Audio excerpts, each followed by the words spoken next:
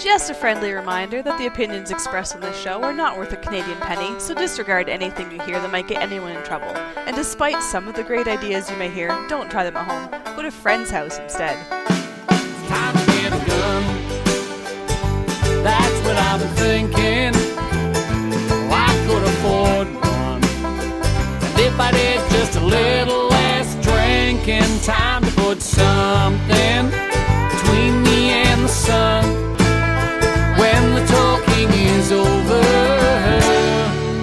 it's time to get a gun.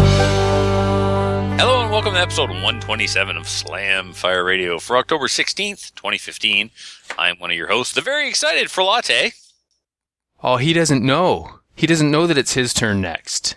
Because we haven't gone over this with him yet. Let's see here. I'm Adrian Michaud, the new guy, of course. That's why I'm missing my cue. Yes. Yes. Yeah. See, whoever's doing it next week as the lead host says their name second in the intro. Let's try it down here too. Yeah. Let's try it again. Ready? No. That was all supposed to be in. Well, I'm sure it's all. I'm not saying take it out. I'm just saying let's do it again for the sake of the listener. Oh, well, you would want him to do it right. I just want it to be done right. Okay, let's do it again. Yep, and go.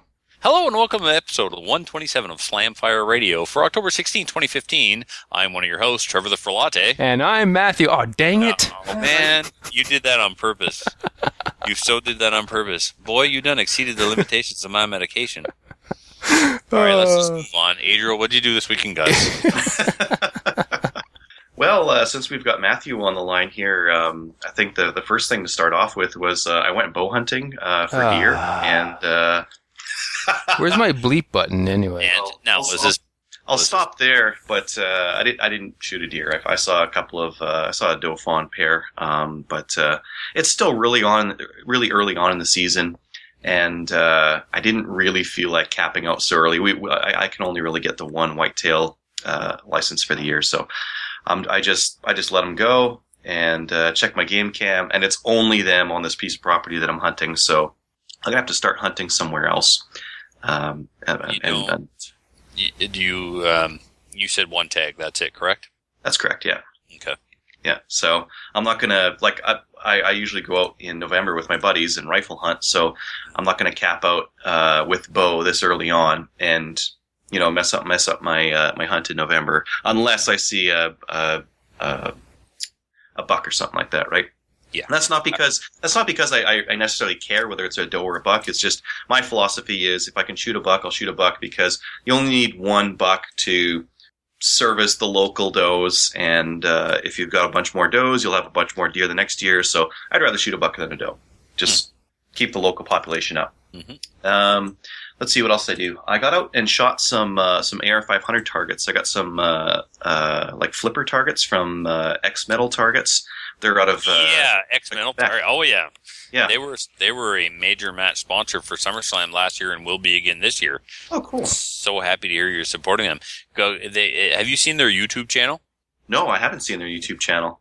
They've got promotional videos for all their products on their YouTube channel. There's probably a link on xmetaltargets.com. Yep. And they had a drone with them at SummerSlam. Uh-huh. Amazing, the footage. Like they made a Restigouche Gun Club promotional video. It looks like an X-Metal Target video, but in my opinion, it's a Restigouche Gun Club promotional video. They did such a great job. Oh, that's awesome. I got some slow motion video of it. I've got a camera that goes down. Like your iPhone, the new iPhones will do 280 frames per second. And I've got a camera that'll do 1200. It's still not like, on YouTube, you see those really nice, high quality ones that'll do like 1000 FPS and it'll be 1080p, beautiful resolution. It's not like that, but it is pretty fast. And I got some video of shooting them with 22 and then shooting them with 223. So I think it's going to be pretty cool. And they're a lot of fun. I just got a couple of the ground stake ones, the ones you just stake into the ground and you walk away. Fast setup. And then you're just shooting for the flapper target, right? So I shot some of those. I was trying to see if there was a difference in the damage to AR-500 between regular Full Metal Jacket, Tula, which is steel jacketed, and then steel core surplus. And at close range, they all did damage, and that they're going to, right? It's all pretty quick stuff. How close? say like 50 yards. Okay. And that's well too close to be shooting that kind of stuff for the width and the hardness that I'm shooting, right? Backed it out to 150 and they're fine. Even the steel core stuff wasn't doing anything more than the other stuff was. So I don't know, it's kind of interesting. So I might use that video and try to convince my local club here to let us use that Tula stuff, because it's way cheaper than the Federal or what have you, or PMC, the other cheap stuff, right? What else did I do? I got in 5,000 primers from Canada Ammo. They've got a kind of primer. What do they call it? Dominion primers. I think they're from Russia. They're cheap. Like the cheapest I find locally here in stores is right around $4 or $5 per 100. And I've got this stuff coming in under $3 per 100. So if you're reloading for pistol or AR or something where you need cheap ammo and you're not going for match quality ammo, you're just going for volume. This is some low price stuff. Now, they said that you can use the small rifle primer in a small pistol primer. They said the differences are pretty much moot. So that's what I got, is 5,000 small rifle primers that I'm going to be using in 9mm, I guess. So kind of excited to see that, because I got those 5,000 primers, and I've also got 8 pounds of tight group just sitting next to me here. So now I just need to find some projectiles. I might go to P&D and I think they've got some TM, like just coated stuff. But I don't know. I'll have to see. If any listeners know of a place where I can get cheap projectiles, let us know, because I'm all ears on that. For what caliber? 9mm. Something like 124 grain, 115, whatever. What do you consider cheap? About $100 1,000, I guess. If you should be able to find a CamPro dealer in Alberta with 1,000 127 or 147 grain CamPros for anywhere from $90 to $120, depending on the dealer. Yeah. I think I found that like those kind of prices at P&D. So if that's the kind of the going rate, then I'll just go get it at P&D, because they're local and they're good guys. The only thing cheaper than I think in a CamPro, and a CamPro is a true full metal jacket projectile, is berries. Berries are copper wash. AIM is also copper wash. Mm-hmm. Matthew, the folks that were once upon a time looking at buying AIM, they were calibers. They're called calibers now? Calibers, yeah. Okay. So I don't know if there's any calibers dealers out there, but all the copper wash stuff is going to be probably under $90. Awesome. Yeah, I might look for some of that, because I'd shoot lead, but I just don't like handling it. I don't like reloading with it. I mean, you're doing the powder coating stuff to yours, which would make the handling a lot better, but still it's a lot of time put in to get all that stuff going. And it's like anything else. It's a lot of time the first couple of times, but there, it's kind of like, I liken it to cutting your own firewood. You take the log growing in the forest, the tree growing in the forest, which is like your raw lead that you haven't processed into ingots yet. You cut that tree down, you delimit, you chunk it up, you take it home, you split it, you pile it, you carry it into the house, you burn it, you touch that tree about 6 times before you actually turn it into fuel. Well, by the time you put that bullet into the chamber of the gun, you have handled it several times, but the more you do it, the more acquainted with your processes you become, and the faster it goes. Already casting the actual projectiles is a joke. With a 2-cavity mold, I can pump out nearly 1,000 in an hour. Oh, I got a 6-cavity Lee that I was using for 9mm, and it really cranks them out. Yeah, it does. Yeah, but then it's the powder coat is slow, depending on the size of what you're either spraying them, but you're still going to have to spread them out one at a time on a cookie sheet. The powder coating is time consuming, and then sizing. So there's steps, but it's just so much savings. You have to have time to do it, though. Yeah, that's the last thing to really drop the price on reloading 9mm is if you're casting and coating and doing all that and getting your bullets for, well, pretty much free. Yeah, your price is way down on. Yeah, and I suppose I'm doing 40, and we'll be doing 45 probably next year. So and I shoot 40 in competition, 9mm for the little bit of 9mm that I shoot in plinking and in training. Sure, just buy it. But the amount of, I probably shoot anywhere between 5,000 and 8,000 rounds of 40 per season. So it gets a lot of lead. Yeah, it's a lot of lead. Yeah. So I've got all that stuff now. I'll get some projectiles and get loading over the winter and build up a huge stockpile if I can. I've got What are you loading on?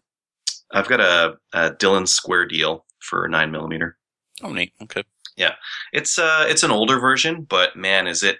I've also got a Lee Pro 1000 that's set up for 9mm and 223, and the Dillon is so much better. There's fewer stoppages.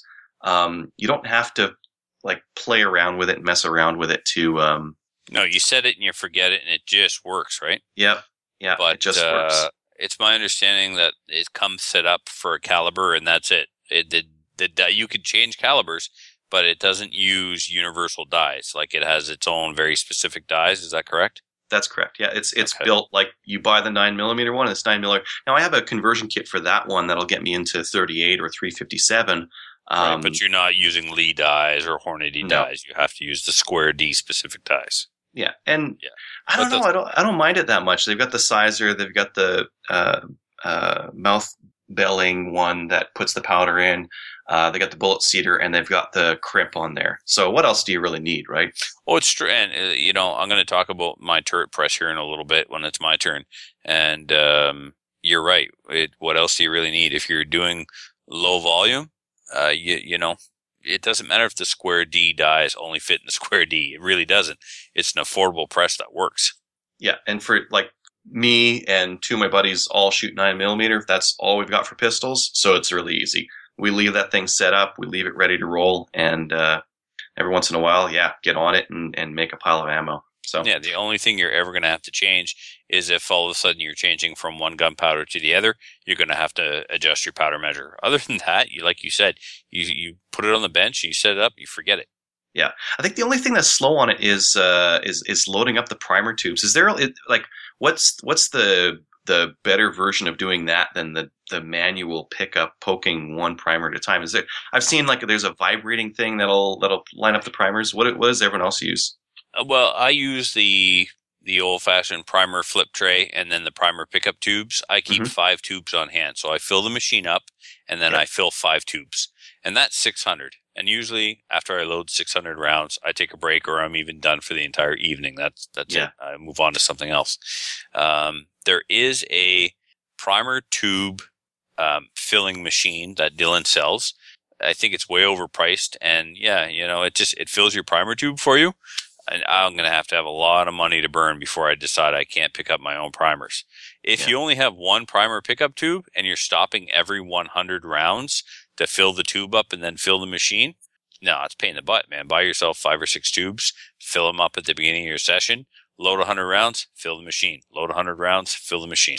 Yeah, I reload over at a buddy's place, and it's really convenient because he'll be loading up primers, getting bullets out, making sure the cases are there, and then one person's just running the machine and just running it nonstop. So you don't have to stop and wait, and you don't have to preload your 600 or whatever. Is it auto indexing or manual indexing? Auto. Okay. Yeah. You put what operations are you doing? You're putting your case in, you're putting your bullet on top. Cranking the handle, you're good, yeah. Yeah. So in some ways it's better than a 550 because the 550, you have to put your case on, put your bullet on, crank it, manually index it, put your case on, put your bullet on, crank it, manually index it. With the Square Deal, you don't have to manually index it. It indexes automatically. Yeah, I don't know. I think Dillon's just doing that just to make it so that people have to pony up the cash and get the next one up. Well, the next one up is, there's not a lot of advantage to a 550 over a Square Deal, to be perfectly honest. No, I'm saying the 550, that they're trying to get people from the 550 to the 650, right? Yeah. By not including the manual indexing, which or the auto indexing, which when you look at a Lee or anything else, it's just a little cam pin or a little twist on the rodder. Anyways, Long story short, yeah, I use a Dillon Square Deal for 9mm pistol, and I've got a Lee Classic Cast turret that I use for pretty much everything else. Yeah. Reloading in a nutshell. Other than that, I wrote an article. So I've been, this is politics season right now here in Canada, and I've been seeing a lot of Facebook articles by friends and acquaintances, and a lot of misconstrued facts. And you can't see it, but I'm putting air quotes around the facts because a lot of it has been. When you do that, you have to hold your air quotes closer to the mic. And yeah, exactly. No, like facts, like having a gun in your home makes it more likely that you'll be killed with a gun. It's like, yeah, well, no doubt. I mean, if I have a swimming pool in my house, it's more likely that I'm going to die in a swimming pool. And if I have a bike in my house, it's more likely that I might die from a heart attack while I'm biking. I mean, these are all like true things, but I found it really annoying when I started to see these on a time after time after time basis. So I wrote an article that I just to counter some of these ones that are like provably false, and I posted on my website because I was just tired of seeing it. Good for you. Yeah. Matthew used to have a blog, right, Matthew? I still do. Matthew used to contribute to his blog. I used to. Every now and then I approve a comment. I was just basically making sure you were still on the show. That's I am still here. Okay. Yeah. I am slowly nodding off from eating too much turkey. It was like, I'm full, I should stop eating, but it's so good. And I was like, well, I should stop eating now because I'm stuffed, but it's so delicious. And then it was like, yeah, I'm super stuffed. There's only like 5 bites left, but there were 20. So the secret to get Matthew to not interrupt his co-host is fill him full of turkey. Turkey goodness. Speaking of turkey, is it my turn? You bet. That's hilarious. I went armed hiking on Thanksgiving, speaking of Turkey Day. My buddy Matt and my brother-in-law, my brother and nephews, we all sort of just kind of wandered around my parents' property hiking with guns. So I was armed hiking. We didn't see any birds. Trevor, do you know what we did wrong? You've hunted with me before. What did I have, and you and I have actually been quite successful. I was just thinking about this tonight. I knew because Luke and I went out and we bagged some birds. Yeah. You went out and you didn't, so of course this has to be discussed. But I just keep coming back to that time that you and I went hunting, and you smoked that grouse doing 50 knots out of the air with your Mossberg 500. That makes up for so many missed opportunities. Yeah. I don't know what you're doing wrong. You know what you're doing? You're probably hunting where there are no grouse. That's probably part of it. Yeah, I gotta scout around more often, maybe find some places where the grouse actually are. I saw a bunch throughout the summer when there was no season, season was closed. In this location? No, this is you were at the zoo, weren't you? Yeah. No, this was local in Edmundston that I saw them. I was down at my parents' down in a couple hours away anyway. So you go back to where you saw them and try. That's probably what I should do, yeah. So maybe I'll try that. But anyway, we got bored as we inevitably do, and so everybody just started shooting stuff. Shooting at rocks. Yeah, this is why Luke and I were wondering about that. We were hunting. I wonder if Matthew's out shooting rocks right now. Well, actually, we shot a shotgun shell. So, we were walking along, and somebody got a grouse because there was an empty 12-gauge shell on the trail. So we found a suitable location where we knew where our bullets were going to impact and set up the shotgun shell. And most people had 22s, and so we said, okay, those with 22s, go ahead and see if you can hit it. So there were a couple shots here and there, and nobody was connecting. And Matt's there with his 20-gauge single-shot shotgun and that little shotgun to 22 adapter that I gave him. And he hauls that out and sticks in the little 22 adapter, sticks in a 22, lines up. He's got nothing but a bead sight on an old Cooey single-shot shotgun. Wham, one shot. Well, even a broken clock is right twice a day. That's crazy. Yeah, no. He continued to impress. He fired off nice. Probably a good dozen or so rounds, and anything he aimed that gun at, he was hitting. I was impressed. He's pretty accurate with that thing. But that's pretty much all I did. A bit of group hunting, group hiking with guns, and some impromptu plinking out in the woods. So it was fun, though. We all enjoyed ourselves, and we made some noise and went back and ate more turkey. So it was a success. Excellent. What did you get up to, Trev? Well, I'm going to try and keep it short, even though there's 2 weeks worth of stuff here, as I wasn't on last week. Yeah, what was the deal with that, man? Come on. Or I don't remember.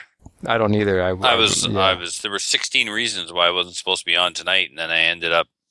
Anyway, it worked. Here I am. Yeah, you canceled like 8 times this week. You're like, yeah, I'll be on. Wait, can we do it Wednesday? Okay, let's move it to Wednesday for Trevor. No, I'm out Wednesday. Can we go back to Thursday?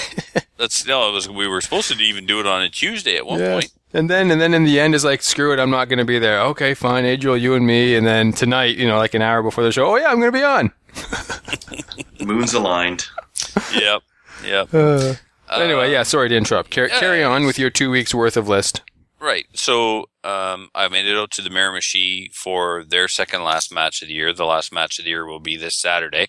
Unfortunately, I'll be missing it. It's too bad because I was going to shoot production because I received my mags for my FNFNS. So now that is set up, ready to go. There's a belt with mag pouches. That's cool. Yeah. Yeah, that's going to be fun to shoot that in production. I can't wait to see you operate with that. Yeah, especially after I change the sights. I'm going to get rid of the factory sights and get some Savigny, Dave Savigny sights for it. He's shooting for them, and that's his production gun. So, of course, he's got his sights made for it. Exactly. And I think the guy knows how to shoot, so you could probably trust his sights. I've heard that, yeah. So the match in the Miramichi, I did some work on the gun after the provincials. As we know, I had a real dismal performance at the provincials, finished 4th, and there were some issues with the gun and the mags not dropping. I ordered a new magazine catch. It's made by CK, is the manufacturer. Calvin Klein. Yeah, no. Anyway, they've changed the geometry of it a little bit. It prevents you from over penetrating. and pinching the magazine into the gun, so you can't over insert the mag into the gun, and you also can't depress the button so much so that it pinches the mag and keeps the mag in the gun. So between that and checking for burrs, the mags were dropping freely, with the exception of one occurrence. I don't know if I didn't pay attention to what mag it was, but anyway, there was one occurrence where the mag didn't drop as freely as it should have. The match went well. I won the match, and I beat everyone that I lost to at the provincials, with the exception of Jamie Knowles, who won the provincial champ. He was unable to attend the match, but I did get everybody else that got me at the provincials, so I felt good. My confidence was back, and the gun was working well, so I was pretty happy. There was this one stage. I'm so disappointed it wasn't on video. It's the absolute coolest thing that has happened to me in an IPSC match. There were 2 dueling trees and 4 targets. The dueling trees were set up so that the plates were aligned both on the inside, and on either side of the dueling trees were an IPSC Classic, and stacked on top of the IPSC Classic was an IPSC Mini. So my plan was to draw the gun, spray the IPSC Classic really quickly because it was a large target, take 2 aim shots at the Mini, okay, transition over to the next Mini, 2 aim shots, spray the Classic because it's full size, do a mag change, and go to work on the dueling trees. I hit the dueling tree on the left so fast that the momentum of the plates rolling over to the other side actually knocked the dueling tree onto the ground. Wow. I started at the top and I went 1, 2, 3, 4, and then transitioned to the right and came up 1, 2, 3, 4. I was considering going left, right, left, right, left, right, and I talked it over with a shooter before, and he's like, no, dude, just follow the recoil down and then follow the recoil up. And I don't even know if I saw my sights. And, it was at 11 meters and there were 8-inch plates. Yeah. And just 1, 2, 3, 4, and 1, 2, 3, 4. And the plate just kept 1, 2, 3, 4, and it fell over. It was the coolest thing I've ever done in a match. I almost forgot about it, actually. Huh. Very nice. Yeah, that would have been cool to see on video. Yeah, it was wicked. And then I got into casting. So my own lead melting. It's not a smelting pot. It's a melting pot. I'm going to get beaten if I call it a smelting pot again. And because there's no smelt in it? I don't know. I spent a whole evening casting one night. I was so excited. I got home, and it was nice out, so I took it outside. I set it up on the back deck, and I casted for an hour, and then I got downstairs and I started weighing the bullets. They were 160, 160, 160. Wait a second, my cavity's a 170 grain. No, wait, sorry, my cavity, my mold is a 175 cavity mold. Why are they coming out at 160? That's because my 140 or my 40 caliber mold is a 170, but I spent all night casting with my 357 Magnum mold. So yeah, that all got melted and turned back into, yeah. So anyway, I but would have just saved it. No. I'm not putting lead through my 357 Magnum. All that lead that I have, Fred gave me 80 pounds of lead, and all of it is going to get turned into 40 caliber bullets. All 80 pounds. I'm going to turn 80 pounds of lead into 80 pounds of 40 caliber projectiles. And then I got into reloading on my turret press. We talked about on the show all that. Remember the stuff that you and I picked up, Matthew? The shotgun press, all that stuff. Yep. There was a turret press in there, and I had never worked with a turret press before, and I thought it'd be kind of neat to just set up for my 44 Magnum. Well, from start to finish, with a empty casing, inserting the primer, doing the whole thing, there's a powder measure system with it that I didn't know. I knew I had a turret press. I knew I had a powder measure. I didn't realize that the two went together. Anyway, I spent the evening playing around with it, setting it up a little bit, and it takes about 25 seconds per round to go from empty case to finished bullet. That's all right. Listen, if anybody who asks me what should I start on, I can't believe how slick this Lee press is. Now, mine doesn't have the auto indexing, but if you buy a new classic turret press today, it actually auto indexes. So the only thing that you have to do, it has an auto indexing.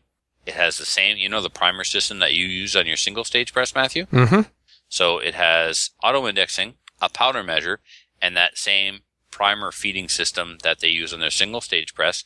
You just put the bullet on, or put the empty case on the shell plate, crank the handle, and insert your primer using that primer system. It's slick, man. I'm really, I don't like those little cups, but it just so happens that the largest cup is the exact powder charge I need for my 44 Magnum, and I'm really doing a poor job articulating how impressed I am with the Lee turret press.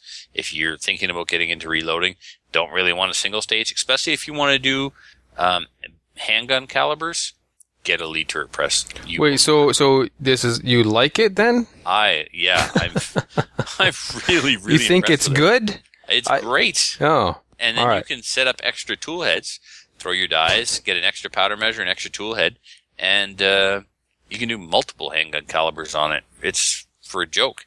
I'm probably going to be reloading some 45 next year, and I don't think I'll bother setting up on my Dillon to do it. I think I'll do it on this turret press. Cool. Yeah. I've got mine set up to do 308, 270, and 223, and yeah, for like you said, for those handgun calibers where you can't get it in a Dillon, or you just don't have the stuff for it, or you're doing small batches that you wouldn't want to do in progressive, it's pretty quick. I mean, 2 bullets per minute. You're from start to finish. You're doing 2 rounds per minute. That's still a good clip. That's almost as fast as I shoot. So. For rifle rounds, it's really quick because you prep out your brass, and like the only thing I find a little bit fiddly with that system is priming, because you can misseat the primer in the little cup thing, and then not have it feed through. But other than that, it's fast. You can take your prepped brass and run them through that system very quick. You'll run through 50 rifle rounds in well under half an hour. So. For rifles, yeah, that's quick. Mm-hmm. Now, I would do it for 223 for an AR, but I wouldn't all of my bolt action reloading, because I'm just neck sizing the brass and I'm measuring each individual powder charge on a trickler. But for semi-auto stuff, I wouldn't mind, because I don't find that powder measure that they have is super accurate and it leaks and stuff. So I'm really in favor of the turret press for handgun reloading, but for rifle, not bolt action rifle, not me anyway. Oh no, you can. So with 308 now, I'm not using the powder measure on there either. I know what you're doing. I'm using the what you call it there. I've got a powder RCBS through die. I've got an RCBS Charge Master that I'm using to charge the powder on them, and then I'm loading the bullet and crimping if applicable. I crimp my 223. I don't crimp anything else, but it makes those last operations really quick, right? On the turret. Mine is the three die, but they actually make them in 4 die now, and you can have the powder through die, expanding die with the powder through. Yeah. So when you get to that station, you measure your powder on your RCBS powder measure and just dump it. You put a funnel on the powder through die, and just take your powder pan and dump it in. Yeah, forgot about that. Yeah, exactly. Yep. I'm telling you, kids, if you're not reloading on a turret press, you may be missing out. It's really, they're a heck of a lot better. I mean, this is a guy who I loaded on a Dillon 650. That was my first press ever, period. I learned to reload on a Dillon 650, and I'm just completely blown away by this cheap little turret press. Matthew, you and I, we both bought the Lee 50th anniversary reloading kit. Yep. Well, Lee sells the same kit, but with the turret press. It's $350 at Cabela's, but if you go to budgetshootersupply.com, it's $285. Oh man, that's awesome. It is. It really is. Why would you go for their classic or their anniversary press, that O press there? Why would you go for that? I've got one of the same, right? I've got one of those O presses, but why go for one of those when the turret's just a little bit more? Yeah. Well, the turret is the Lee is the single stage 50th anniversary kit. I think is $150, but the Lee classic turret press it's $350 for the kit at Cabela's or $285 for the same kit at Budget. Awesome. Yeah. So, what else did I get up to? I was reloading 44 Magnum on that thing, and I reloaded some 9mm on my Dillon, and I got out and shot my Kui Model 84. That was very interesting. The ejector is incredible on it. If you're not careful, you get a shell in the teeth. Yeah, I've done that before. I had no idea. I didn't even know it was going to eject it. It comes out quick. It does. So the gun is full choke. Doesn't really shoot like a full choke, but it also shoots quite high and quite left. So it would take some getting used to. Well, if I was going to use it for rabbit or for grouse, to not mess them up, knowing where to hold and stuff. But anyway, we also did our end of year range cleanup, and we cleaned up after Corrections Canada. Yeah, that wasn't cool. Corrections Canada rented the range, and they were told last year that they could use whatever they wanted, and they took that quite literally this year. So we had to clean up our stuff, and we had to clean up their stuff. Not cool. So anyway, yeah, that's too bad. Yeah. And then Bang My Switch Boutique. No, Luke Giroux from bangswitchboutique.com. He came up and we went hunting on Saturday, and we saw 6 grouse. We got 3. I got 2. Luke got 1. I took my 870 with me with a full choke, and it has a Mesa Tactical 6-shell caddy on the receiver, and which is also a optic mount. And looking underneath the optic mount, it's kind of like a ghost ring sight. You've got this nice channel that you can use to line up your bead for, precision. Yeah, sucks for hunting. Man, when I looked through it, then came down on the grouse, it was like, oh my God, where'd he go? So both times I just lined up the bead and pressed the trigger and hoped for the best. And both times I connected with the head and didn't damage. I found 1 pellet in one of the 3 grouse. So I don't know if it was who did it, me or Luke, but that was pretty good. We shot 3 grouse and we only put 1 pellet in the breast. So pretty happy with that. But that system's good for targets, but it's not so good for hunting. Yeah. And what else? I put a stock on my VZ58 and had a gun club meeting last night. And that is it for me. That's awesome. Yeah. So how's about some upcoming events? Shall awesome. We? All right. The Woodstock Pistol and Rifle raffle. Oh, it's over. Sorry. Oh, it's over? All right. So we should have taken that out. Yeah. Shame. So do they have their berm yet? Oh, yes. Yeah, Oh, no, they've got their multi-bays all set up there. It looks really cool. I saw pictures. Speaking of berms, I got another berm built at the Russia Coast Gun Club. Nice. Another bay. Yeah, we didn't have enough bays, right? So No, you were kind of lacking in bays. you know the bay next to the boat. Mm-hmm. Well, we built another bay just as big next to that one. Very nice. It's 40 meters long and 25 meters wide. So what you're going to do is put 8-inch plates at the very back of it and make IPSC shooters shoot them from the front? You got it. Have you got approval from the CFO on that? Shut up. Shut up. Yet. Still waiting for it, hey? Man. Like, they won't even return our president's phone calls. They're like, oh my God, Adriel, we built a 500-meter range in 2013 and we still haven't been able to shoot on it. Oh, we're in the same boat here in Edmonton. We've got 500, 800, and when we've got another 25 that we just built this year, and still waiting on all of it. No, it's not cool. Yeah. They were up to inspect us in May, I think it was, and we've still never received anything in writing. They came back, and we're like, what do you mean you didn't get a preliminary report yet? No, we've got nothing. They've been on the range twice, and we still haven't received one iota. Zero documentation. Nothing. No, this is what passed, this is what didn't pass. Nothing. No certification, no approval, nothing. So, okay, the charity shoot. The Podcasters' 6th annual charity shoot has been confirmed. It's going to be in Ontario. The date is June 25th, and it'll be at the Brockville District Fish and Game Club. If you're interested, contact New Shooter Canada. The folks over there are in charge of organizing it. Kelly and her team are doing a fantastic job. They're booking sponsors left, right, and center. Well, I mean, they got 2 or 3 sponsors on board anyway. I don't want to make it sound like there's going to be a dozen, but who knows? TSN's going to be there, right? TSN and RDS will be there, yeah. Wow. So, and all the fans from last night's Toronto Blue Jays game will be there. Yep. And it's going to be a good time. So, I You'll can't have wait. lots of cans to shoot out of the air. Yeah. So somebody's baby got hit with beer or something, right? So it's like this big travesty, and I'm like, who brings a baby to a baseball game? In a Blue Jays game, isn't that child abuse? Child endangerment. Child endangerment, there you go. The Annapolis Valley Shooting Sports Club is hosting a ladies-only event on Saturday, November 7th from 1 until 4, and that comes to us from Josh. So that's the Annapolis Valley Shooting Sports Club, and I got to assume Annapolis Valley is in Nova Scotia. There's no province written here. I don't know. This is the information we have. So I would say Google it, and hopefully it comes up. So that's the Annapolis Valley Shooting Sports Club. They're going to be hosting a ladies' night. Thank you, Josh.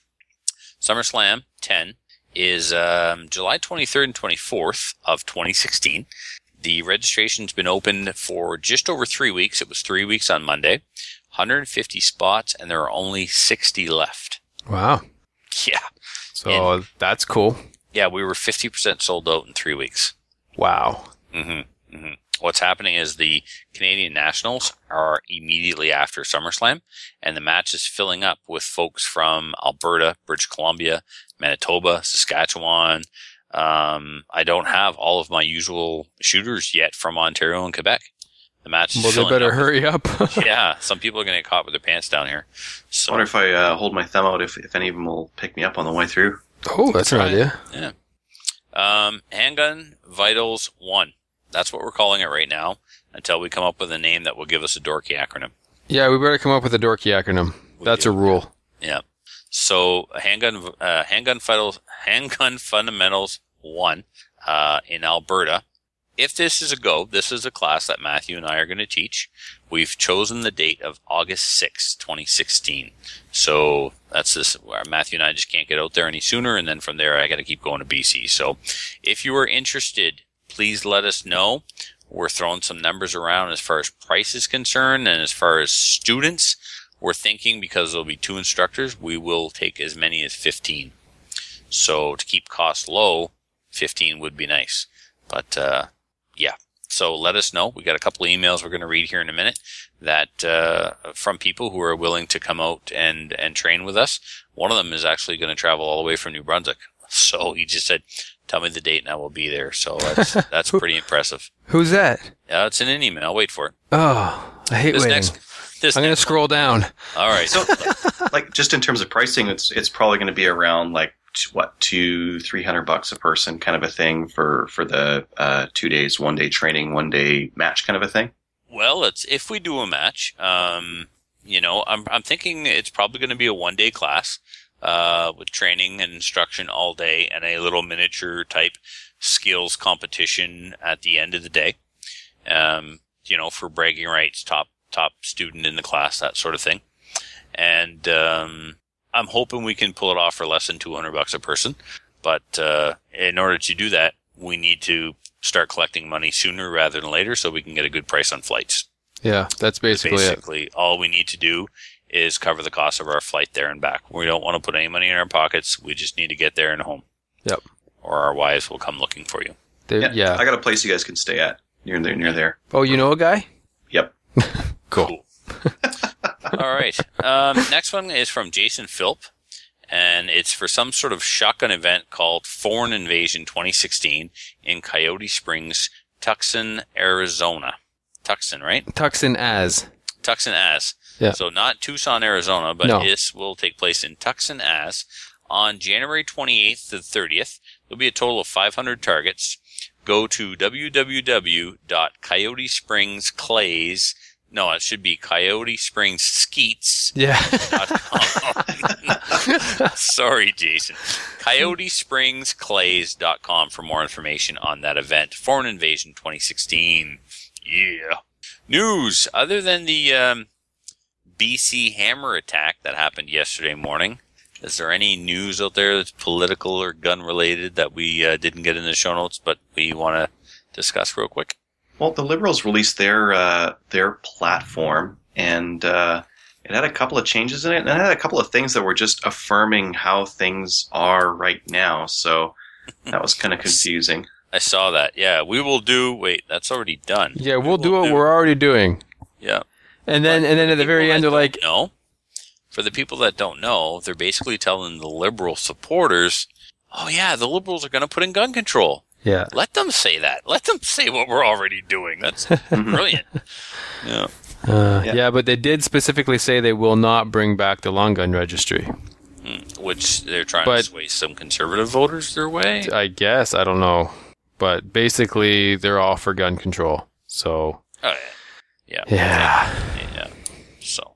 So speaking of hammer control, at 8:30 yesterday morning, a man went into a band office in British Columbia on a First Nations reserve with a hammer and assaulted 10 people. A couple of them are in critical condition. And I got into it with Peter McKay on Facebook today. Peter had the audacity to say, well, thank God it wasn't a gun. And I said, well, Peter, if the people inside there were allowed to have guns, this wouldn't happen. Because you don't bring a hammer to a gunfight. No. There's a reason why this guy didn't go into a police station and start swinging a hammer around, right? Yeah. Now, details are sketchy at best at this point, but he was basically dead when the cops got there. So I don't know what happened, but I guess some of the good folks over in the band hall decided they didn't want to be a victim, and they took, I don't know what happened. I'm going to speculate and say that, Yeah, you're allowed to speculate. Yeah, they put a stop to the attack. Yeah, and if they did, good on them. I mean, that's if you're under attack, you do what you need to survive. So, but here's especially with a deadly assault hammer. Yeah. Yeah, those full auto framing hammers. Deadly. Ooh, those are dangerous. No reason for people to own like a 16-ounce hammer. What we should have is a central storage for hammers. That's right. And all the contractors can go there in the morning, check out their hammers, go to their work sites, and then bring them all back at the end of the day. Serialize everything, right? So Matthew checks out his hammer. If Matthew doesn't bring out his hammer, police go to Matthew's house because he didn't have it in by 8 o'clock. It's simple. So, but 10 victims. 10 victims, and some of them could potentially still lose their lives. 10 victims fell prey to this guy with a hammer before he was finally taken down. Yeah. One armed person working in that. Could be, just one concealed carrier. Yeah, Made could have all the stopped that right difference. off the bat. Guy comes in with the hammer, starts swinging, bang. No more hammer swinging for you, sir. Yep. Yeah, there's none of this 21-foot rule stuff. You just, Yeah. you just line them up, get a clear shot, and let them have it. Yep. So, No, yeah, it's sad that, that these things still happen, but, it just goes to show all the gun control in the world isn't going to stop violence. Violence doesn't happen because of guns. Violence happens because of violence. yep. Take a hammer to a gun-free zone, right? That's it. Yeah. All right. Our main topic. What did we decide on? Well, we were going to talk about whitetail deer hunting. I'm in. And well, do we? The real question is, do we have time for that? Because we have a billion email. Adriel and I, since we don't edit and don't care about the time or the length of the show, right, Adriel? Thank you. We don't care. But since you edit the show and you're always worried about keeping it at an hour 30, you're the only one that worries about whether or not we have time. Well, I don't know. Go for it. Let's talk about whitetail deer hunting then. This is welcome to the 3-hour Slamfire radio show. No, we do have a lot of email. Yeah, it's a good topic, and I don't want to do it disservice. So why don't we hold off till maybe next week and talk about that in some good depth, and that'll give us a chance to prep for it and stuff. And let's do these 55 million email that we have. Yeah, because deer season is upon us almost everywhere in Canada. Yeah. And in some cases, it started already. So, yeah. And, all right. So we're all good with that. We're just going to move into our listener feedback. All right, then. I'll take this first one. It comes to us from fellow New Brunswicker, James, and fellow graduate of Carbine Vitals 2.5039. I guess you could call it what we did there. Anyway, so James says, first-time writer. I found out about the show when I was forced to share a room with Trevor at the Nova Scotia IPSC Provincials. I didn't want to share a room with anyone, but when I opened the door to room 216, there was a big burly man sleeping in the bed. Huh. It's true, I was there. I wasn't the big burly man in the bed, though. But this did happen. So he says, he continues, says, I figured out it was better to stay with someone I shoot IPSC with than a real stranger. So I get a room with 2 beds and share. Trevor was in bed, as sexy as an SKS with a Tapco stock and listening to a podcast. He started talking to me about podcasts he listens to and told me he did his own. I was a bit shocked. All I knew about him was he was a gun nut who had started with bows and was some kind of school teacher. I was reluctant to download his podcast at first. When I found a free Wi-Fi hotspot, I downloaded the Slamfire Radio podcast. I'm glad I did.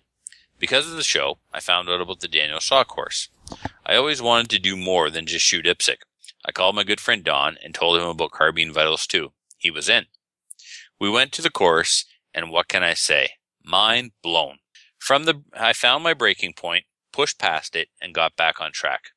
The last few hours of the course were the best running and gunning down the 200-meter range. I ran down with Trevor when he was firing, watching Trevor doing everything to a T. Matt and him met at the 25-yard line to consolidate ammo. Matt had run dry at the 50-yard line. When he consolidated with Trevor, he already had a mag ready for him. All threats were down, but there was a buddy who was wounded and needed to be evacuated, a.k.a. Don. Matt was sent back while Trevor provided cover. Daniel yells, "Threat!" Trevor engages. Matt's trying to pick up Don in a fireman's carry. It didn't go too well. Matt's exact words, "We're leaving this one behind." The threat was neutralized. Trevor and Matt switched positions. Trevor grabs Don's chest rig and starts dragging him 15 feet, then drops Don and yells out, "We're both gonna die." Now I'm laughing so hard. Trevor picks him up again, starts dragging him. The sweat, the shortness of breath. Oh my God, Trevor's gonna have a heart attack. Is he really gonna die during training? I tell him 15 feet. I lied. It was closer to 30 more feet. He kept pushing and made it. Shoot, Trevor. I'll go to war with you any day. Matt, you on the other hand, you're the scout. Forward scout, way forward. Get way up there. Kidding aside, these two guys are really knowledgeable about guns, ammo, and current news. If I have any questions, I just shoot a text to Campbellton and get an answer right away. Better than Cabela's and Bass Pro Shop combined. I listen every Friday for a new podcast and was disappointed that there was none last week. Keep up the good work and keep them coming. P.S. Dictated, not read. Huh. P.S. Being from New Brunswick, I will travel to Alberta to help with the course. Prefer a single bed in a single room if possible. Trevor's snoring is atrocious. P.S. I blame you, Trevor, for my DQ in Nova Scotia, keeping me up all night talking about podcasting. That's really not how I remember it, James. I remember putting in my earbuds and trying to drift off, and the guy next to me, yeah, he kind of wouldn't shut up. That's how I remember it, but whatever. He said, I hope my DQ card is in the mail, and that comes to us from James Bork, new listener, first-time writer. Yeah, James is a cool guy. I really enjoyed hanging out with him and Don at the Carbine course, and I hope to run into them a lot more in the future. Well, we were hoping to get together for a practice on the 24th, but our range got tore down.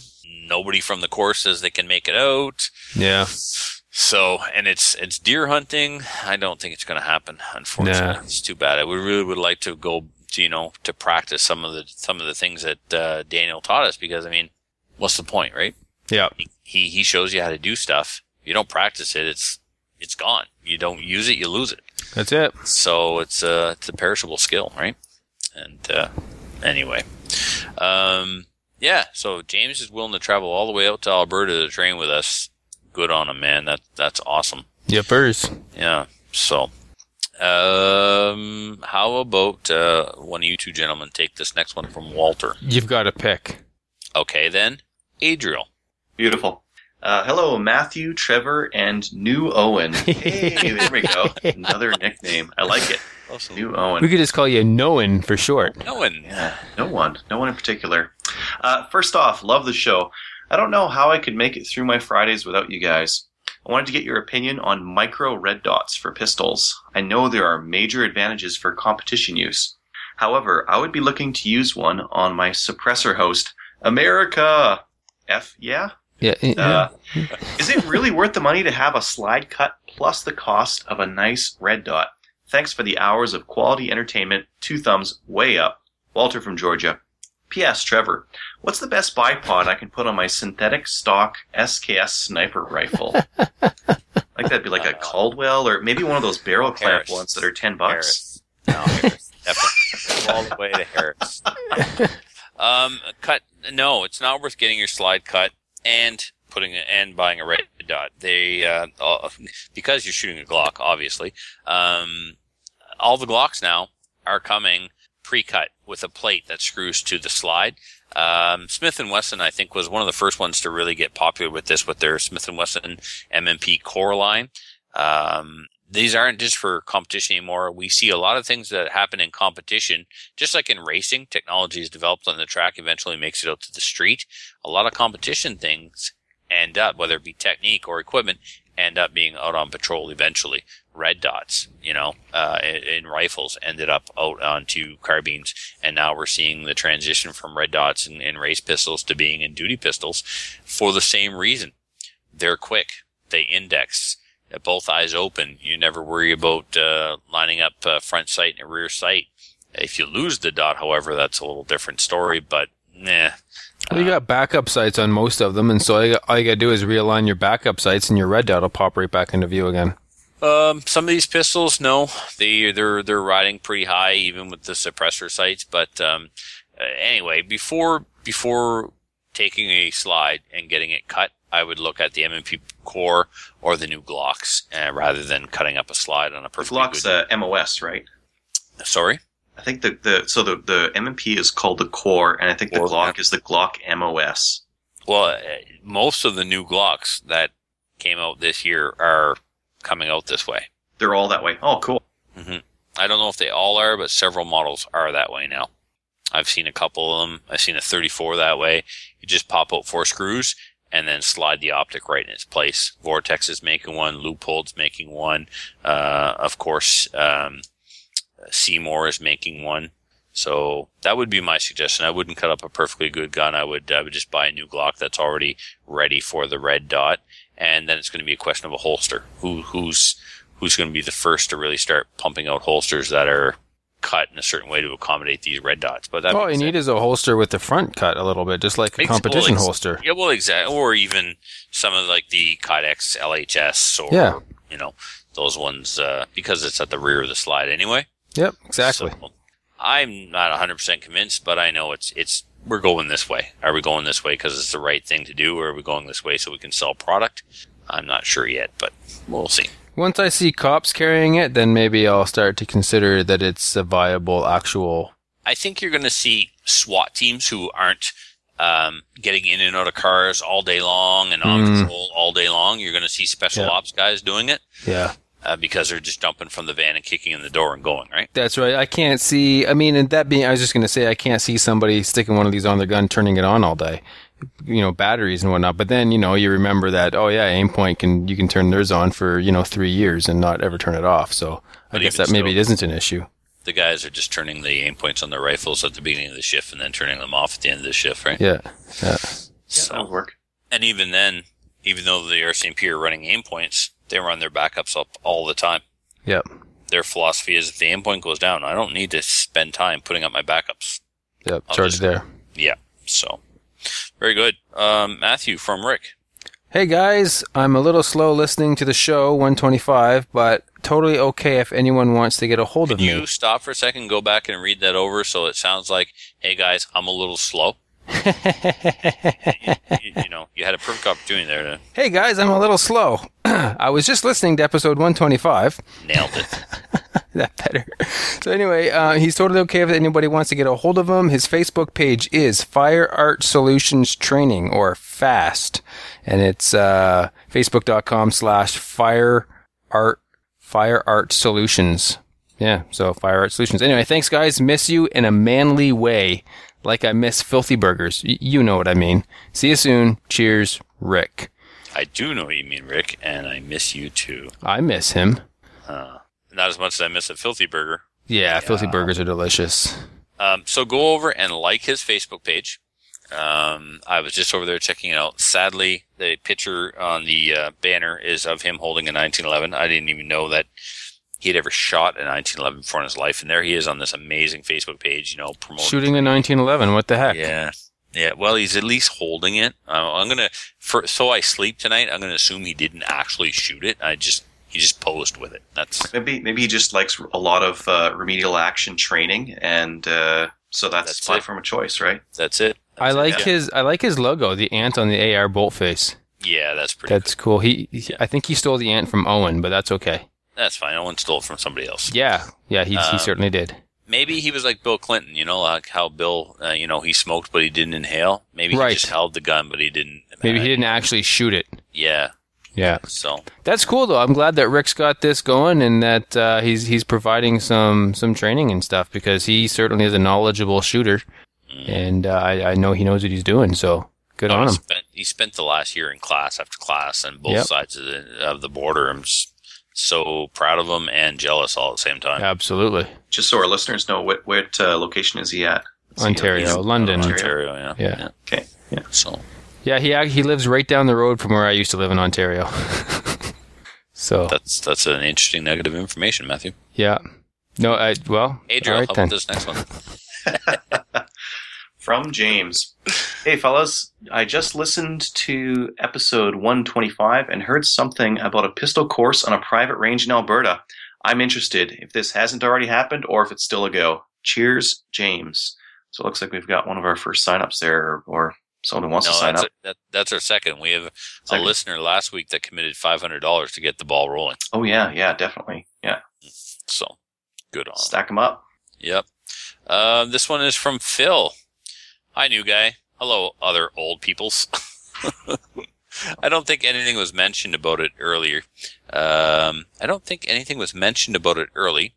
But has there been any follow-ups or feedback with the results of the 2 NFA petitions? Cheers, Phil. 1 thumb up for the new guy. For the new guy on Modern Rifleman Radio. One thumbs up. One thumbs up. You get, yeah. So, Phil, speaking as someone who was a member of the NFA, field officer and coordinator and all that stuff, I don't know. I think it just kind of died. And I'm no longer on any of the Facebook pages or anything like that. I don't know what's going on with the NFA. Well, they got read. Like, the 2 petitions got read. But that's it. Like, there wasn't, and nothing happened afterwards, right? Is there any avenues, possibilities? They got red, but so that's it. That's okay, it. good. That's it. That's it. Super. Yeah. Anyway, those petitions died with Sean. Those were Sean's babies, and he was promoting them and pushing them. And then after Sean was let go and the NFA fell apart and the Rebel 5 started, it's all just so bloody painful to watch. I wish them the best. I hope that Sheldon is voted out eventually, and they get new strong leadership, and they regrow and do good things. And I truly, truly mean that. Next one, Matthew? Or Yeah. Me? No, it's you. You just read one. There you go. So, from Sean. Hello, Slamfire hosts. Just wanted to send you guys a quick note to say thanks for the advice you offered me regarding eye dominance issues. Since that episode, I've been to the range 4 times and have worked quite a bit on this with my Ruger 2245.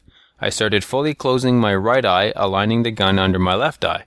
I then have been slowly opening my right eye while still keeping the gun under my left eye.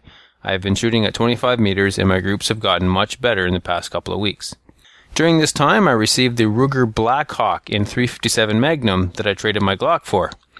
I took it to the range today and it is a blast. I like the big boom of the 357 Magnum and the single action forces me to slow down and enjoy my time. It is very accurate at 25 meters, but I have to get used to the very light trigger pull. Have any of you guys tried a single action revolver before? If you want to, I heartily recommend the Ruger. I kind of want to try one in 44 now. I also want to say thanks for last week's episode about hunting. I have the same issue as Matthew. We don't have many deer in my area, so I mostly bird hunt. I've been out for grouse this year twice and have managed to bag a nice fat one last outing. I use a single shot 410 for my grouse hunting and it seems to work really good. I included a picture of my Ruger revolver at the range today. Thought maybe you guys would like to see it. Keep up the good work. The new guy has been really good so far and is a great addition to the show. 2 big thumbs up. Should be around 23 now. From Sean in Saskatchewan. And actually we're up to 35 thumbs ups now, Sean. So thank you for pushing us up to 35. I cannot believe that our egos are so fragile that we actually count thumbs up. We definitely count our thumbs up. Yeah. Artificial internet points. Single action revolvers. Yeah, I saw the picture he posted. Very nice. But you guys have much single action revolver experience? Not very much at all. I have shot single action revolvers before. I actually did a demo shoot for cowboy action shooting and shot a bit of single action revolver. And it was fun. It was neat. If I rode a horse a lot and was allowed to carry a gun and was out in the foothills of Alberta or wherever the foothills are, it'd be kind of fun to kind of throw back to the old West days and kind of play with single action. But, it's not really my thing. I really think they're cool. I really like them. I don't think I'd get one though. Yeah. I had, go ahead, Edro. Yeah, I've shot some single action and double action. Just this weekend, speaking of light trigger pulls, I was shooting a CZ 527, and it's got a set CZ 527. There you go. Much Oof. better. That was a close one. Almost got the go button. And it's got a set trigger on it, so you take the trigger and you push it forward, and it sets it, and then your trigger pull is ounces. Oh, yes. And it is sweet. Ridiculous. Oh, man. Oh, Yep. Awesome. Anyways, he said light trigger pull, and I just reminded me of that this weekend. So yeah, That's what Tommy refers to as a telekinesis or telekinetic trigger. Just think about it and it goes off. Yeah. Growing up, my father had a Rec single action 22, so it looks like a Colt Peacemaker clone type thing. German made single action 22 revolver with 2 cylinders, and I had one for a little while. My first year shooting. I don't know if you remember, Matthew. It was I do. Stainless one, yeah. Yep. Yeah, it's a neat little gun. But both my 357 revolver and my 44 Magnum revolver can be fired in single action, and there's no two ways about it. When you cock that hammer, the trigger pull is telekinetic. They're very short, very, very clean, and very light. You go from the trigger pull on my 44 is probably 12 pounds. You're getting down to like 3 pounds on the single action, I'm sure. And it actually feels less than that, but realistically, it's probably in that neighborhood. So, and definitely get your hands on a 44. you can get the matching Ruger Blackhawk in .44. You can actually get it in .30 carbine. Who knew? I mean, they made that handgun in a whole bunch of different calibers. Oh, that'd be goofy in .30 carbine. Yeah, definitely. I'm just trying to think about what that thing would look like. It has a very long cylinder. It would have to.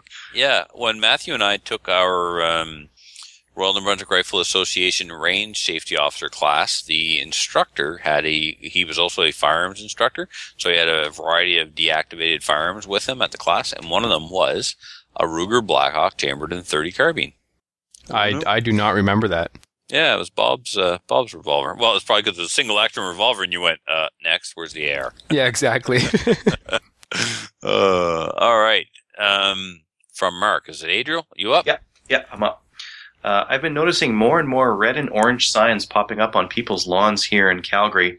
I had a conversation with my friend about it, about what if one of these parties... It's okay. Got in with... Just go from there, yeah. Got in with the election coming up and took away our beloved ARs and handguns. Could they do that? Would they do it? And also, how many people do you think would be fighting back or calling their local lawyer ASAP? Thanks for the show, guys, and I can't wait to get out and hunt with my M14. But for now, my PSE bow will work. Oh, come on. PSE. Terrible. Bows don't work at all. What are you, an elf? Oh, man. Yeah, sorry. So could they do it? Would they do it? Would they do it? Would they do it? I don't know. Could they do it? They can do whatever they want. Yeah, that's the thing. If they get any party who has a majority government can basically do whatever they want, which is why I don't like our government system, but whatever. Yeah, you get a majority government, you do whatever you want. So yeah, they could. But would they? They would.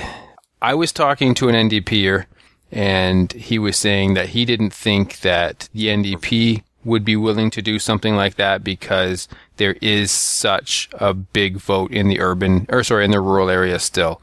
And there's a big urban rural divide when it comes to guns, and they don't want to lose the urban vote or the rural votes. So, I don't know if it's as big as all that. I mean, you were talking to an NDPer from a rural area. If you were talking to an NDPer from Toronto or Ottawa, totally different. Totally different attitude. And I don't know if the urban divide is as big as it was 50 years ago. Yeah, maybe. I mean, compared to Toronto, Moncton is considered, rural, but the people in Moncton, they consider themselves urbanites. But, you look at the population of Calgary and Edmonton and Vancouver and Toronto and Montreal, Ottawa, compared to what it was 20 years ago, they've grown. And the rural populations of Canada have shrunk and continue to shrink. I don't know if there's any Newfies left in Newfoundland. They're all in Alberta. So yeah, there's still a pretty big divide here in Alberta. The last provincial election we had, there was we've got a local party here, the Wild Rose, that won a pile of rural seats, and then the cities are totally different. Yeah, thank you, vote splitters, and now you're stuck with the NDP. Yep. So vote green, everybody. All right, from The Whale. First of all, hello to the new guy. I'd use your actual name, but I wouldn't want to guess from what I heard on the show, and it doesn't look like Matt or Trevor actually posted it anywhere. It's Adriel. Adriel. That's for sticks, because he wasn't pronouncing it correctly the other day, so Adriel. What else now? He says, okay, you may want to check your contract. No, he does not want to check his contract. He hasn't even seen his contract. Secondly, shame on you guys for perpetuating the whole myth about lacquered ammo. There's lots of reasons cheap ammo can stick, but most ammo today, including Tula, uses a phosphate polymer coating that wouldn't melt under a blowtorch. The reason steel ammo sticks is because it doesn't expand as much as brass case and has a looser seal on the chamber walls. This allows more gunk, that's a technical term, to build up on the chamber walls, making extraction tougher. If you shoot brass-cased ammo after this happens, it can actually embed the gunk into the softer brass case, making the problem much worse. But even if you shoot steel case the whole time, slightly larger cases might stick, especially with an almost straight-walled case like a 223 or 556.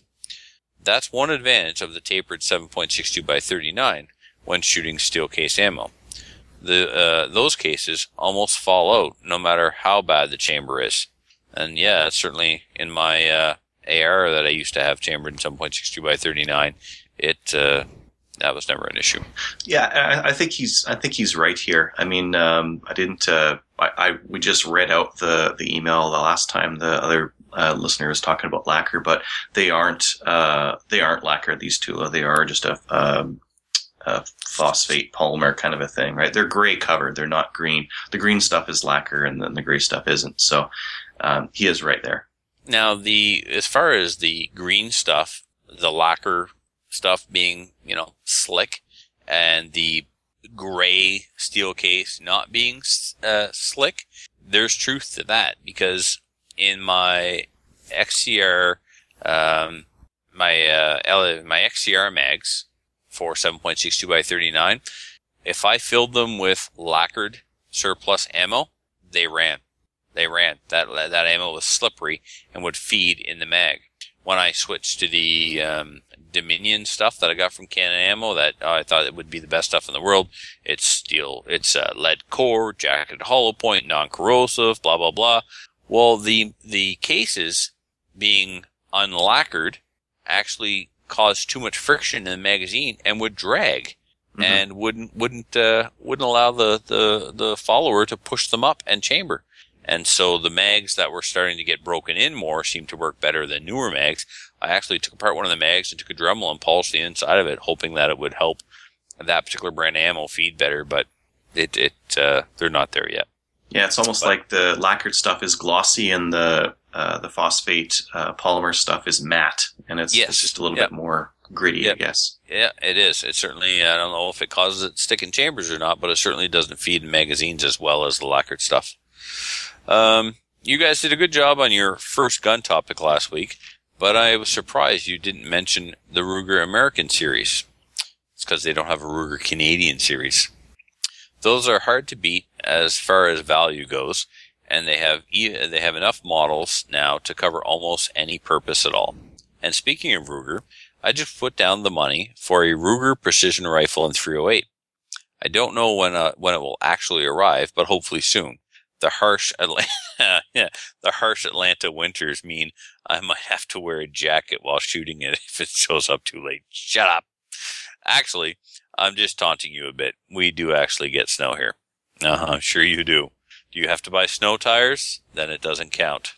Sometimes, he says. Well, that one time. Anyway, great show as always. I had a few other things, but I'll save those for another email that Trevor doesn't have to read, so it doesn't sound like it's butchered. Right now, I need to get the 308 suppressed, the 308 suppressor cleaned up, so it's ready to go when the new rifle shows up. Spencer in Smyrna. Okay, the last one was just mean. Yes, the last one was just mean. I hope that you injured yourself in some way while cleaning your suppressor. I wonder why you went with the Ruger, the precision rifle in 308 instead of the 6.5 Creedmoor. Probably for the same reason. Price. I bet you he's going to write you a 48-paragraph email next week and explain to you in detail why. Yeah. It was same price, but, maybe he's already set up to reload 308. The 308 is so much more readily available. That's why I built my precision rifle in 308, because in a, if we get to a situation where things are starting to dry up, 308 will be one of the last things to dry up. Mm-hmm. Yeah. Now, as far as why we didn't mention the Ruger American, so I've had a Ruger American. Here in Canada, they're quite a bit more expensive than the Axis. So the Ruger Americans here are right around $500, whereas an Axis is $300, $330, somewhere around there. So there's a big price difference between those two. So that's probably why I didn't mention it in terms of like the more inexpensive value priced rifles. Probably. And sometimes we just forget stuff. Yeah, that happens too. So, full refund. Who's got Ryan? Is it Matthew? You're up? Sure, if you tell me I am. You're up. All right. Hey, guys. Just listen to the tips for a new shooter gear on the weekend and have a couple of thoughts I wanted to toss out there. I noticed that the focus of the conversation seemed to be on cheap. Not many of us get into the sport because it's cheap, and certainly any of us that have shot for any length of time have considerable dollars invested in the sport. It's been my experience that cheap equals frustrating. Savage Axis as a case in point. 3 times now I have had hunting partners that have had show-stopping failures on these things. 2 magazine latches and lost magazines, and 1 trigger group failure. Well, that's bad. I haven't had any problems with mine yet. Maybe I should use it more. Yeah, maybe. This is the first I've heard anywhere of anybody. Yeah, exactly. Interesting. Okay. My recommendation to many new shooters is the following. For hunting purposes in Alberta, legal for big game must be over .23 caliber and no rule saying we can't carry it outside of big game. Well, isn't that just nice? I wish we had a rule similar to that. That's just Alberta. Select firearms in the following classes that have similar manual of arms, length of pull, scope configuration, etc. Also consider customization options later, as in replacement stocks and triggers. 1. You need a .22 long rifle. This is a must. 2. A .243. This can be used for deer-sized game or loaded for yotes. Coyotes, I guess. 3. A .308 or 30-06 or similar for elk, moose, and bear. With these, there is no game in Alberta that you can't hunt, excluding migratory game bird. One last thought. If someone were to say, I have money to spend on one gun, what would you recommend? My response would be a Ruger Gunsight Scout in .308. This would allow a person to hunt, defend, practice, all in one neat, compact package. Keep up the great work, Ryan in Alberta. Yeah, I can't disagree with anything he said. Same here. He makes a good point about, new doesn't have to be cheap. Yep, you're right. First I've heard of really bad failures with an Axis, though, because I've got one, my buddy's got one, and his wife has one, and we haven't seen anything yet. Yeah, odd. Interesting to see that they're out there, though. I'm glad to hear of the failures, just so that, data points, right? Just keep track of and see how they go. Maybe if they're used extensively, they start to fall apart. Who knows? Yeah. So I'll have to keep an eye on this and see how it goes. Thanks for the email. Awesome. Adriel. I've got George. Dear podcasters, New Shooter Canada is hosting the 6th annual Canadian Podcast Network charity shoot in support of Soldier On June 25th, 2016. Participants will include podcasters and listeners from across Canada and the United States. We are expecting approximately 100 participants and hope to have it open to the Kingston community. We are looking to the podcast community to sponsor the event by donations of prizes or swag. We would love to give all our attendees something from the various podcasters and also spread the word about your specific podcast. We will be advertising on our event page, on our Facebook page, and website. All of the podcasts that will be participating in the shoot or sending something to get their name out. We hope that you'll be able to attend the event as a participant, and we thank you in advance for making this a success for our veterans. Please feel free to contact us at host@newshootercanada.ca. Yours in shooting, George Hatch, co-host, New Shooter Canada. Keep your barrels downrange, pointed downrange, and smoking. Apparently we can't do their ending either. No. Keep your shooting classy there. I liked Jules' ending. I'm done. Okay. Yeah, I'm done, yeah. Awesome. Oh, it's my turn again, and look who it is. From Dirty. Dirty says, yo, y'all be racing. And I don't mean the guys driving the cars, neither. Instead of picking your most ethically diverse possibility, y'all's be picking literally the whitest man possible.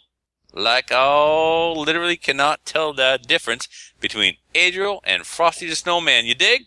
He called him Ariel. It's fighting words dirty. Other than Frosty be probably more melting from the muzzle blast.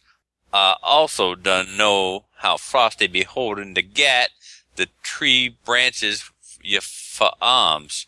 How he be holding the gat with tree branches for arms. Yo, I'm about to flash Lata ATM. Dirty. There wow. You go. What did he say? He said that we were racist. He said we're raisins. we're raisins. Yeah, raisins. And Okay. I don't mean the guys. Yeah. So we're raisins, and he doesn't mean the gentleman's driving the cars neither. Instead of picking the most ethically diverse choice or possibility, we literally picked the whitest man in Canada. Oh, I see what he's saying. Right. So he's angry we didn't pick him. Yeah, he calls He's us angry that racist. we picked Ariel instead. Yeah, we picked Ariel. Yeah. And also Ariel's known as Frosty the mermaid. Snowman. Yeah. Apparently so. Frosty. New guy, that's your new nickname, Frosty the yeah. Snowman. Rusty. There we go. Yeah. And instead of picking your most ethically diverse possibility, y'all's be picking literally the whitest possible boy in Canada. He didn't actually say he's the whitest guy in Canada, but I just threw that in there. So, Melissa, I really hope you got to listen to that while at work. So I'm about to fly later ATM. What's ATM? Well, in some circles, At it's the known moment? as, but I don't think that's appropriate for the podcast. And if any of you are wondering what that bleep is, you're going to have to message Trevor directly and find out what he said. Excellent. So if you would like to email the show, you could do so by please sending an email to slamfireradio@gmail.com. Mr. McClatchy, Yes? do we have any iTunes reviews? Yes. What's the matter, Matthew? I'm laughing. Never mind. It's going to be a story for after the show. All right, then. All right, so iTunes reviews. We have one from Larry Cunningham, and he titled it Love the Well, Show. that's Grant's brother. It could be Grant's brother. He gave us 5 stars. That means we're up to 87 5-star reviews now between Canada and the United States. And FYI, this is an American review, so thank you, Larry. He writes, I really do like the show. However, it's not the same without Owen. I wish him and his family the best. As for the others, they are fun and great to listen to. If you want to hear about shooting gophers in the face, then listen to this. In the end, though, this podcast makes me realize how lucky I am to live in the U.S. in the state of Iowa. If I want a gun, I go down and get it. I have my permit to carry, which lasts for 5 years, and I don't have to go through a background check for each and every purchase. I can build my own ARs without the limitations that our families up north have to abide by. If I want a 30-round magazine, I go out and buy it. Carry licenses are shall issue and cover all weapons, not just my pistol. While I may Is this not... a review, or is this just a He's just reminder? bragging. He's just bragging. Oh, okay, Yeah. all right. Well, we're good then. While I may not be able to have the short-barreled rifle or a silencer yet because of state laws, we're hoping to change that this year. Great show, and keep it up, Larry. And he writes, he gives us 10 thumbs up as well. Holy Larry. Larry, I'm sorry, but it is a limit of 2 thumbs up per person, so I will Since bump. when? That's been a rule all along. Go back and listen. American thumbs are worth more because of the exchange rate. So we're taking all 10? No, at least 4. Well, okay. So that Make the math so much more hard. 39 thumbs up then is where we're at now. Yeah, because look, each person has 2 thumbs, so the maximum that an individual can give us is 2 thumbs up. But if you are American, because of the exchange rate, it is doubled. So yes, that is 4 thumbs up. So thank you, Larry, for the 4 thumbs. It's awesome. So yeah. Anyway, I thank you for bragging. Yeah, And, I guess we'll just have to go out hunting with our 14-inch shotguns. Yeah. The 14-inch barreled shotguns. That I think those are destructive devices in the U.S. Yeah, and any other weapon, aren't they? Yeah. AOWs or something like that. Yeah, I don't know. I'm not an American, apparently. Clearly. Well, thank you, Larry, for the review. We do appreciate it, And bragging. and for the bragging. Mm. Yeah. Speaking of bragging, Styx is sending me pictures of potential. We don't want to know. All right, let's carry on. So, shout-outs? Yeah, shout-outs. I'm sure I have people that deserve to be shouted out, but I can't. I can't think of anybody either. To all the hardworking and dedicated staff and officers and field officers of the Canadian Coalition for Firearms Rights who are putting up with all the childishness on Facebook and staying strong and seeing things through to the end. Thank you to you guys. People don't soapbox on Facebook, do they? What? Never. No, it's funny they do. Huh. Yeah. Huh. Yeah. Oh, Adriel, you done did it now. Here I go. All right, no, Trevor, it's time to say goodnight. Good night. No, you have to do the sign off. That was my sign off. Okay. So, check us out on the Crusader Podcast Network at crusaderpodcast.com. There's a bunch of really cool shows out there that you should definitely look into if you're into pro-gun podcasting.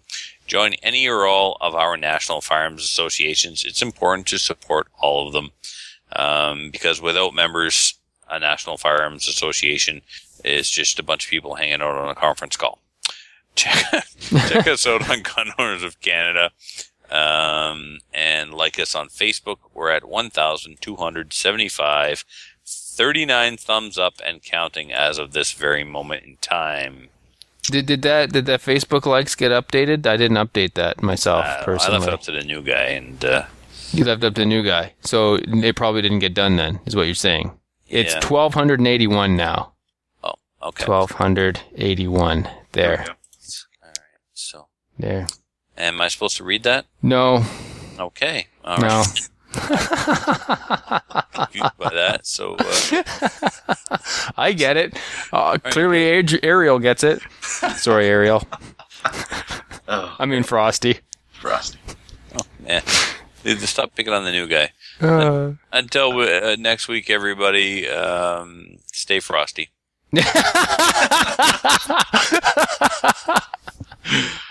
Well, I like it. Yeah. Good night from Frosty. And we'll see you next week. All right, take a kid shooting.